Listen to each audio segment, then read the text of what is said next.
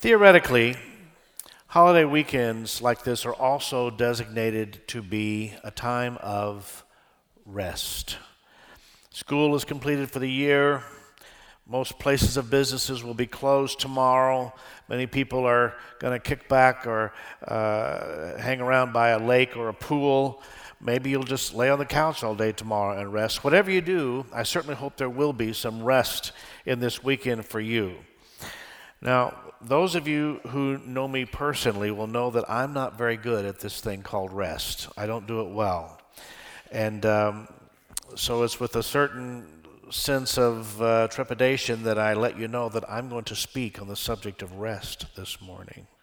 I know some of you are going to think it's hypocritical of me to do that, though I've always been rather forthright about saying that every sermon I preach, I'm preaching first to myself. And just to let you know, this will not be the first subject that I've talked about from this pulpit that I'm still working on, okay? There have been many others. That's why I echo the words of Paul to the Philippians when he said, "Not that I have already attained or am already perfected, but I press on." How many people are pressing on with me this morning? Amen? I want us to look for just a few minutes at what the Bible has to say about rest. The truth is, it's a very spiritual term, at least as it appears in Scripture, and I think we could all learn more about it, starting with me. I'm going to be honest with you, this is going to be a rather unusual approach for me to take with you, and this message is certainly for those who have ears to hear. If you have your Bible, I'm going to begin in Matthew chapter 11. I will wander to another passage or two, and then I will circle back to this main text. I want to lay it out for you first, and then I'll take a journey to unpack it with you, and then we will come back to this main text. But here's Matthew chapter 11, starting with verse 25. At that time, Jesus answered and said, "I thank you, Father, Lord of heaven and earth, that you have hidden these things." Would you say that word? That you've hidden these things from the wise and prudent and have revealed them to babes. Even so, Father, for it seemed good in your sight. All things have been delivered to me by my Father, and no one knows the Son except the Father, nor does anyone know the Father except the Son, and the one to whom the Son wills to reveal him. Come to me, all you who labor and are heavy laden, and I will give you rest. Take my yoke upon you and learn from me, for I am gentle and lowly in heart, and you will find rest for your souls. For my yoke is easy and my burden is light. Can you give your amen to the reading of the word today? These last three verses, 28, 29, 30, they contain some of the most profound truths that are given to us in the whole of the New Testament. I'm sure they were familiar to you. Come to me, all you who labor. We read these verses, we talk about these verses, possibly you've even memorized these verses, and yet it would appear to me that we don't fully understand what's being said in these verses. Do we really understand what Jesus meant when he said, "Come to me, all you who labor and are heavy laden, and I will give you rest. Take my yoke upon you. Learn from me. For I am gentle and lowly in heart, and you will find rest for your souls. For my yoke is easy and my burden is light." The rest Jesus is speaking of here is not just the absence of activity, but rather it is the absence of striving. Biblical rest is not merely the absence of activity, so much as it is the absence of striving, and particularly striving in our own strength. This is not a call this morning for you to stop every aspect of service that you are rendering to the kingdom of God. As much as you may want a break and want a time of rest, and that may be necessary for you, this is not a call for all of that to stop, but it is a call for all of us to know what it is to experience biblical rest. Since the fall of man, the fall of Adam, there have been many who have wanted to get back to God. Though sin came into the world, many who wanted to come back to God and to live lives that are pleasing in His sight. It was just 2 weeks ago that R.T. Kendall spoke to us on the subject of pleasing God, if you recall, and he used Enoch as his example. Now, the reality of it is this. Not all of us in this room are in the same place when it comes to this idea of wanting to please the Lord. We're not all there. Some of you are here this morning strictly out of curiosity. Maybe you've heard that Bethesda has great music and you decided it was time for you to come and check it out for yourself, and that's fine, and we certainly welcome you. We're glad that you're here. Some are in the house today simply looking for fire insurance. You don't really want to go to hell, but you don't really want to live for heaven either. Maybe you just like to attend church. That's true for some in the house today. I also have to allow for the fact that there are some in the house who simply they don't really care. For some reason they're here, but they don't really care. They live in absolute rebellion to God and to God's ways. And they live in rebellion to the reality of God and in rebellion to the eternity of God, and they will suffer the consequences for such. But there are also many here today who truly want to live for God. If there are any in the house, would you say amen today? You want to live lives that are pleasing to Him. You want to live lives that bring honor and glory to His name. And so you come to church and you work hard. Some of you work very hard at spiritual things and doing spiritual things. You practice self-discipline. You try to do the things you've been taught to do as a Christian. You come to church. You have personal daily devotions. You faithfully open your Bible. Truths are taught to you about Christian virtues and Christian living, and you sincerely determine in your heart that you want to live a strong Christian life. And many people work hard at Christian self-disciplines. But we also see this.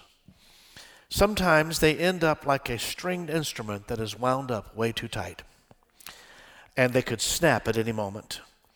Some can easily become rigid in their dogged determination to serve God, and you don't dare add one more ounce of burden to that because it could snap at any second. They are just working hard, really hard at being a Christian. And if that is you, you're the one I'm talking to today. If it's you, you could even be in the sanctuary today but be out of sync with the sound of true worship. Look at the guitars that will play here on Sunday morning. If the strings on one of these guitars were wound too tight, it would certainly alter their pitch.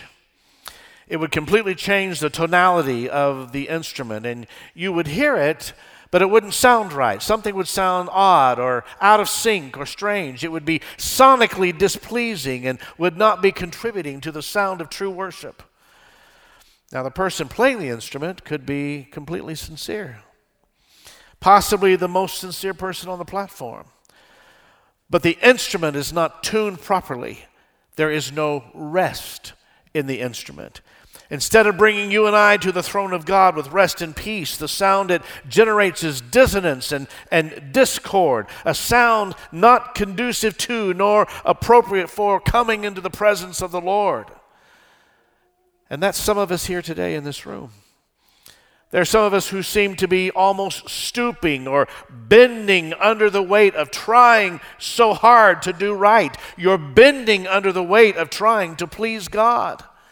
And we have no better example of this than the Apostle Paul himself, who seems to struggle with this whole idea. If I take you to Romans chapter 7, as I depart the text for a moment, look at what Paul gives us in Romans chapter 7, where he seems to be speaking for you and I when he describes how we in our own strength try to please the Lord. He says, I don't really understand myself in Romans 7.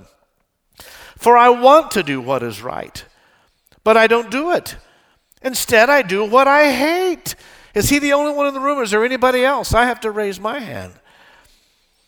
And then in verse 18 and 19, and I know that nothing good lives in me. That is, in my sinful nature. I want to do right, but I can't. It is not all that unusual in the Christian life to have those seasons where you know what is right and you want to do the right thing, but for whatever reason, you just simply can't do it. You can't find the strength to do it. And Paul says that in verse 19, I want to do what's good, but I don't. I don't want to do what is wrong, but I do it anyway. And so listen to the tension within him as we go to what he says in verse 22. I love God's law with all of my heart. And that's the dilemma so many Christians find themselves in. I love God's law. I love the word of the Lord. I know God's word is right, and I do want to do it. Paul's words in Romans that he gives us is simply a statement of the human condition in which we all can find ourselves. And then in verse 24, you know what he says. Oh, what a miserable person I am. Who will free me from this life that is dominated by sin and death? Paul is describing a situation that really only happens to those who truly want to walk with God, those who truly want to please the Lord. And that tension is only there because of wanting to be pleasing in God's sight. They have a sensitive conscience, which causes them to want to do the right thing, which is a great and wonderful thing. Now, on the other end of the spectrum, we have the hypocrite who's on the other side. A hypocrite is content with religious ceremony. They even scoff at the suggestion that religious ceremony might even be enough to get them into heaven. Well, of course they think it is. They're not really overly concerned as to whether their life is aligned with the truth of God's word. The hypocrite is perfectly happy to show up at church on Sunday, Bible under their arm, sing a few songs, say God bless you to a handful of people, and then walk out the door. Can I tell you, that is what religion does to a person. Religion can bring you to the point of concerning yourself only with exteriors, with no deep inward desire to have a life truly in line with God. When Becky and I first got here in 1978, there were actually no restaurants hardly at all in this part of this northeast Tarrant County. And we had church on Sunday night.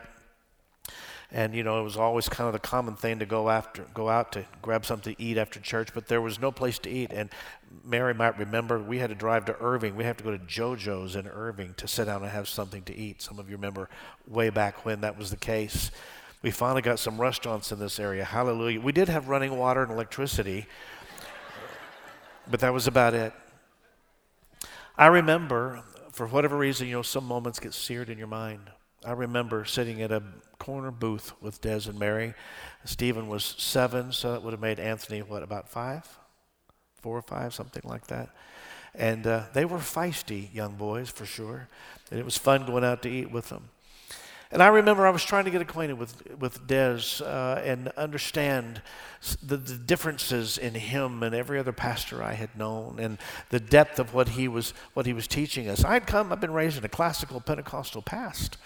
And that was my upbringing, where there were a lot of restrictions, and they had to do with the exterior. It was much more stringent on the ladies than it was on the men. Ladies weren't supposed to wear makeup, and their hair had to be done a certain way, and no earrings and no jewelry and whatever. It was, you know, very boring for them. Ladies, how many of you are glad you've been delivered from that? Okay. How many men are glad the ladies have been delivered from there? That's what we really want to know. But I remember asking Pastor Des, I said, Pastor Des, I'm trying to understand. He talked about being alive in Jesus, what it is to be alive in Jesus. And I try to be careful about the way I ask the question because I was so intimidated and terrified of him at that time. And I said, help me understand, because it would seem to me like the people I grew up with they were so careful about how they dressed and they gave up so much, for their Christianity. They're living lives of such great devotion. And in a very careful way, very subtle way, very pastoral way, he let me know that there's something to our Christianity besides just the exteriors. You see, I've been raised in an environment where exteriors were just about everything. We had somehow come to believe that if you got the exteriors right, and anybody, if they worked, fairly hard, they could get the exteriors right, got the exteriors right, did the right thing, said the right thing, wore the right cologne, did the right this and that, that somehow that was an indication the interior was just fine. How many of you know we've learned that's not the case? Exteriors could be all in order, but it did not indicate that the interior was there. But religion can cause you to be concerned only with the exteriors. How many know I'm telling you the truth? It's very uncomfortable to talk to someone and realize that you can no longer speak to them about spiritual things. when you've seen someone slip far from God. And the first thing that you'll notice with them is that typically they have an answer for just about everything. When you're speaking to someone who really has completely lost grip on their walk with God, whatever you say to them, they've got an answer for just about everything, even though that answer they give you sounds so very hollow and leaves you very empty. And you will also notice with that person that they have written off every vessel of the Word of God. They found some reason to discredit every man or woman of God. They've looked at pastors and church leaders and perceived certain flaws, which somehow gives them the right to not have to listen anymore to sound judgment. And you may even see them at church. They may often attend services with their hands in the air, all while they are headed toward destruction, because the truth is they're walking far from God and they can no longer be reached. But the righteous truly want to please the Lord. And that longing to please Him resonates from deep within their hearts.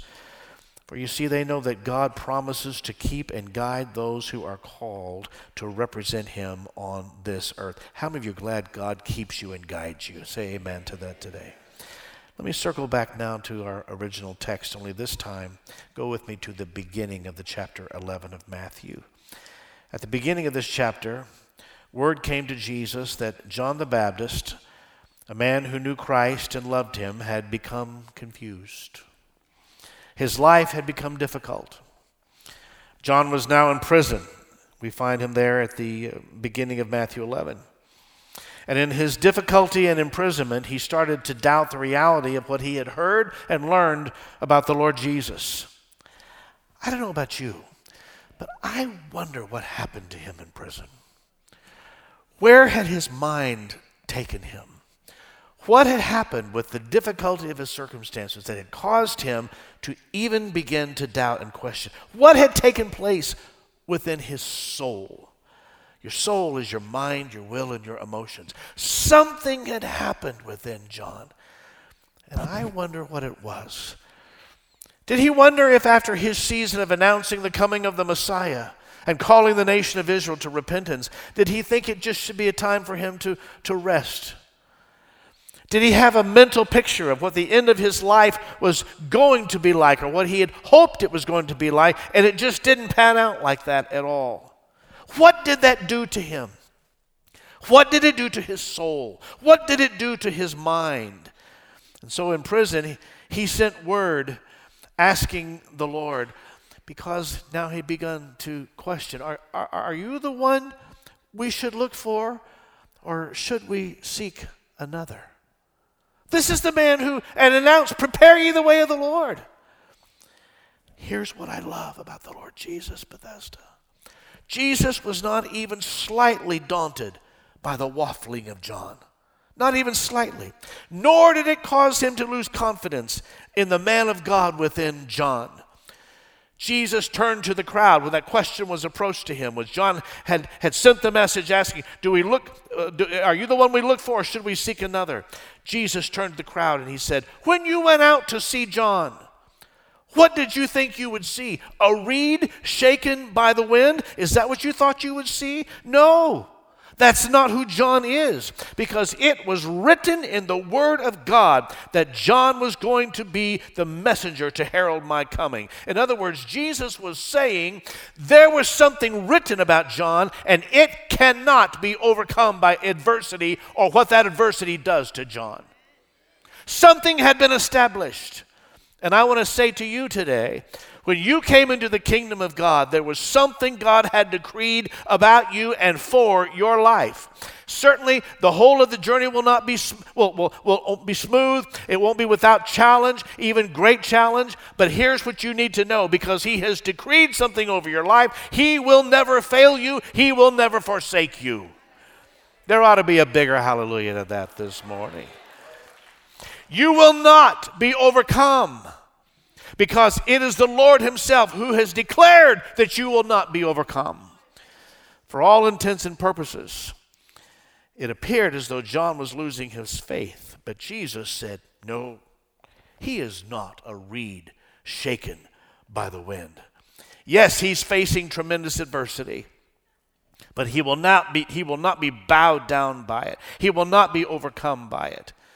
The Lord is saying, just because my plan for your life looks different than your plan for your life does not mean that you are going to be overcome by that which you are facing. Let me say that again. I think the Lord is saying that to some of us today. Just because His plan for your life looks different than your plan for your life does not mean that you're going to be overcome by the adversity that you're facing. Hallelujah. Therefore, Bethesda, cast not away your confidence in times of difficulty. You are not a reed shaken by the wind. Every genuine Christian in the house needs to hear this today. You are not going to be overcome by the adversity you are facing. Someone ought to say, bless the Lord for that. Do we live in challenging days? Sure. We're bombarded with negativity from every side. Truth has fallen in the streets. Godlessness is abounding. But I am declaring today that you and I will not be bent over by the wind of adversity. We are going to make it through because God foreordained a plan for your life the day you came to Christ. He foreordained a way for you to bring glory and honor to His name. And as God lives, you and I are going to make it to the end, and we will cross that line victorious. Fighting the good fight, finishing our race, and keeping the faith. We will have a crown of righteousness. We will have a song in our heart. We will have a bounce in our step. We will not be triumphed over by any power of hell or evil. Hallelujah. Bless His name. Working my way back to our original text of verse 25 of Matthew 11. But I'm stopping at verse 16 as I'm on my way back. Jesus said, "But to what shall I liken this generation? What shall I liken this generation? No matter how I call, there seem to be those who will not enter into this life that glorifies God." There is a calling, Bethesda, into His rest. A calling into His rest. Some will hear it, and some will not. Jesus says, I have called you into the power of an endless life. I have called you into something bigger than yourself. I have called you into something other than yourself. I have called you into a strength that is not your own. But no matter how I call, if you look in this passage here, near verse 16, no matter what vessel I use, what person I use to bring the message to you, no matter how I call, whether it is mourning or dancing, many will still not come. And then in verse 20, Jesus began to rebuke the cities where most of His mighty works had taken place because they did not repent. No matter how He called, no matter how He appealed to them, no matter what mighty works they saw, many would still not repent nor come to Him. So now as we come back to the verse where we started, I want to see if our opening text makes even a bit more sense as I read again verse 25. At that time Jesus answered and said, I thank you, Father, Lord of heaven and earth, that you have hidden these things from the wise and prudent, those who would not respond to the call, and have revealed them to babes. He thanked His Father. Jesus thanked His Father for the secret of who He was. It was hidden from all those except for those who knew that their total strength and dependence was upon God and God alone. The only ones who see the rest of God, the only ones who respond to the calling of God to come into His rest are those who know that they are completely dependent upon His strength, completely dependent upon God and God alone. In other words, He said, Father, you've hidden it from the wise. You've hidden it from the clever. You've hidden it from those who are striving. You've hidden it from those who are always learning but never coming to the knowledge of the truth of God. You've hidden it from those whose entire relationship with God is rules and regulations. Those who categorize people and scorn the weak and the weary. Those who put new diplomas on their walls and have some new thought about God. Jesus said, Father, you've hidden it from these. You've hidden it from those who use God for their own gain. You've hidden it from these, and you've revealed your truth to babes. You've revealed your truth to those who know they have no strength. They know they cannot walk unless someone reaches down and holds their hands. They know they have no ability to do anything on their own, and they are at times the weakest of the weak. And Jesus said, Father, you've hidden these great truths about your power, your justice, and your plan. You've hidden them from all those who use you for any purpose other than to be a vessel through which you are glorified on the earth. They'll never know your power. They'll never come into your rest. They'll always be like instruments wound up too tight, the strings wound too tight, always questioning the reality of God, always doubting and debating every time there's a storm or some difficulty that comes their way, never coming into that secret place of rest. I want you to know today that the place of God's rest is not found in strength, it's found in weakness. The place of God's rest is not found in strength.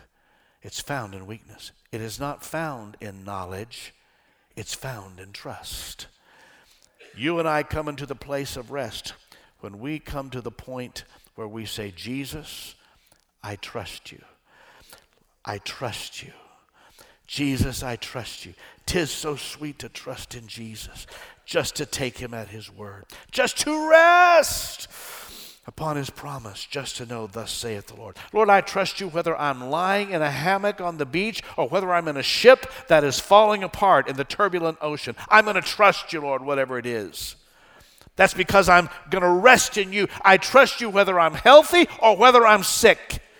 Lord, I'm going to trust you whether things are going in the way I think they should or if they're going in the complete opposite direction. Lord, I trust you. I trust you because I trust you. And to the person who has found the biblical place of rest, there is one cry in the heart, and that cry is this: Father, glorify your name through me. Glorify your name. Lord, glorify your name right where I am, not with thoughts of escaping or going to some other place. Glorify your name right where I am, right where I walk today, right in the midst of the people I rub shoulders with every day. Lord, glorify your name right in my circumstances, with my paycheck, in my house, with my kids, my husband, my wife. Glorify your name, O God, through me. Is that the cry of your heart today? Lord, I'm tired, I'm weak, I'm worn. I've tried to glorify your name and I can't. I need you to glorify your name through me. I've done all the right things. I've studied your word. I've been to all the prayer meetings, but I still need you to glorify your name in me. Paul said to the Romans in that passage from chapter 7, who will free me from this life that is dominated by sin and death? And quickly he says, thank God the answer is in Christ Jesus our Lord. Thank God I don't have to do it in my own strength. None of us can do it in our own strength. It doesn't matter what you've accomplished in the past. It doesn't matter how difficult the trials are today. It doesn't matter how many years you've walked with God. We cannot overcome in our own strength. The moment you think you can do it in your own strength is the moment you're going to find out you can't. Father, you've hidden these things from the wise and the prudent and those who think that they have the strength, and you've revealed them to babes. I think of my youngest granddaughter, Soren. When she wants to walk up these steps, she reaches for Papa's hand because she could climb up, but she wants to walk up, taking one step at a time. And when she was first learning to walk, she would reach out to take my hand, or one of us in the family, take somebody's hand. That's who the truth of God's word and what rest in God, that's who it's revealed to. The people who know that they have no strength, that they have an outstretched hand. So verse 28, come to me, all you who labor and are heavy laden, and I will give you rest. When you dig into the original language of this text, here's what it's saying. Come to me, all you who labor. Those who feel fatigued in spirit. Pastor Brent, you can come. Those who feel fatigued in spirit. You're tired from working hard. You've even worked hard at being a Christian. You've worked hard to have a testimony, but you're tired. You feel bowed down and it's gotten heavy. So come to me, all you who labor. And then it says, and are heavy laden. That means you're loaded up.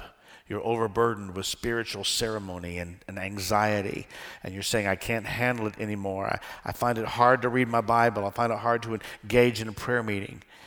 And the verse says, and I will give you rest.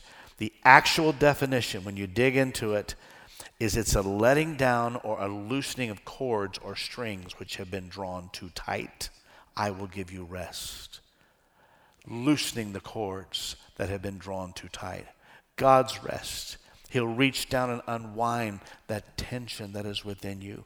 And I'll bring your life into the right pitch where you can lift your hands and give glory to me because the two of us are singing the same song. We're actually walking together.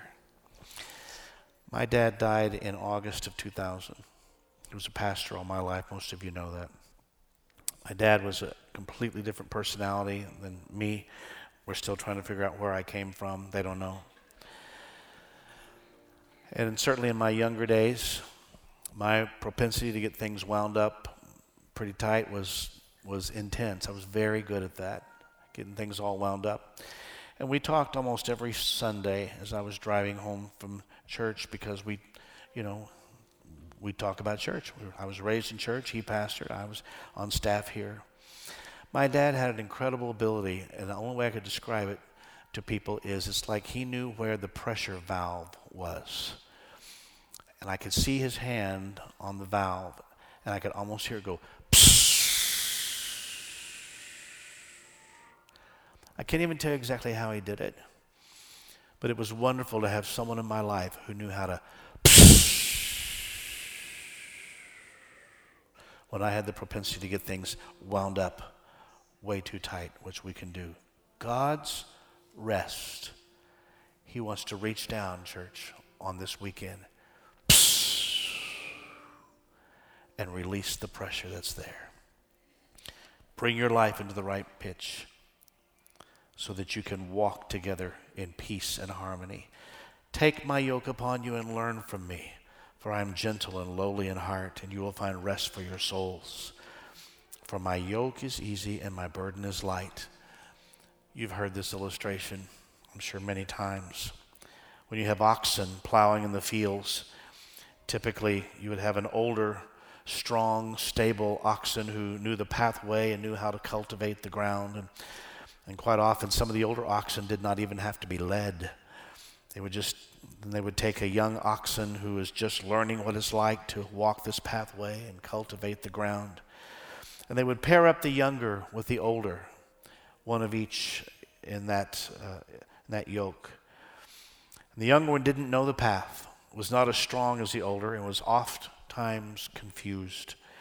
But the stability and strength of the older one would carry the young one along as it was learning how to cultivate and learning the route and what was needed to do the work of the master. And when we take upon the yoke as the weaker partner, the first thing we find is that we have so little, if anything, to add to the journey. Almost nothing to add to the journey because we're taking his yoke upon us. So we say, Lord, what is it that you want me to do? And you know what his response comes back is, I just want you to walk with me. Walk with me. We're going to walk this together. He's in one part of the yoke, I'm in the other. But he's saying, I'm the one who's pulling the plow. I'm the one who provides the strength. I'm the one who knows where to go. All you have to do is walk with me. Well, but Lord, why do you want me? I don't have anything to bring to this journey. Nothing at all. And he replies, I want you because I love you. I want you because I love you. You know, folks, waiting to come to the Lord when you get your life cleaned up is like waiting to go to the emergency room when you stop bleeding. He doesn't love some future version of you. He loves you the way you are today. And some of you need to hear that.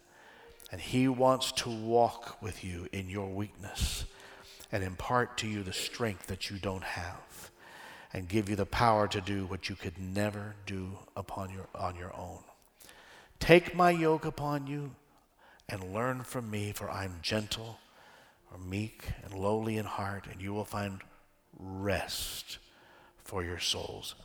What the Bible has to say about rest. For my yoke is easy and my burden is light. When you research this last verse, you find that a comparison is used to define, I found it in a couple of my sources. It's like the difference between rowing and sailing. Which one would you prefer to do? Would you prefer to row, or would you prefer to have the wind filling your sails in order to get to the other side? I will choose the sailing. You can row if you want. We may have some small part to play in the journey, but the power to make the journey comes from another source. So our verse for today is this: come to me, all you who labor and are heavy laden, and I will give you rest. Let's stand together.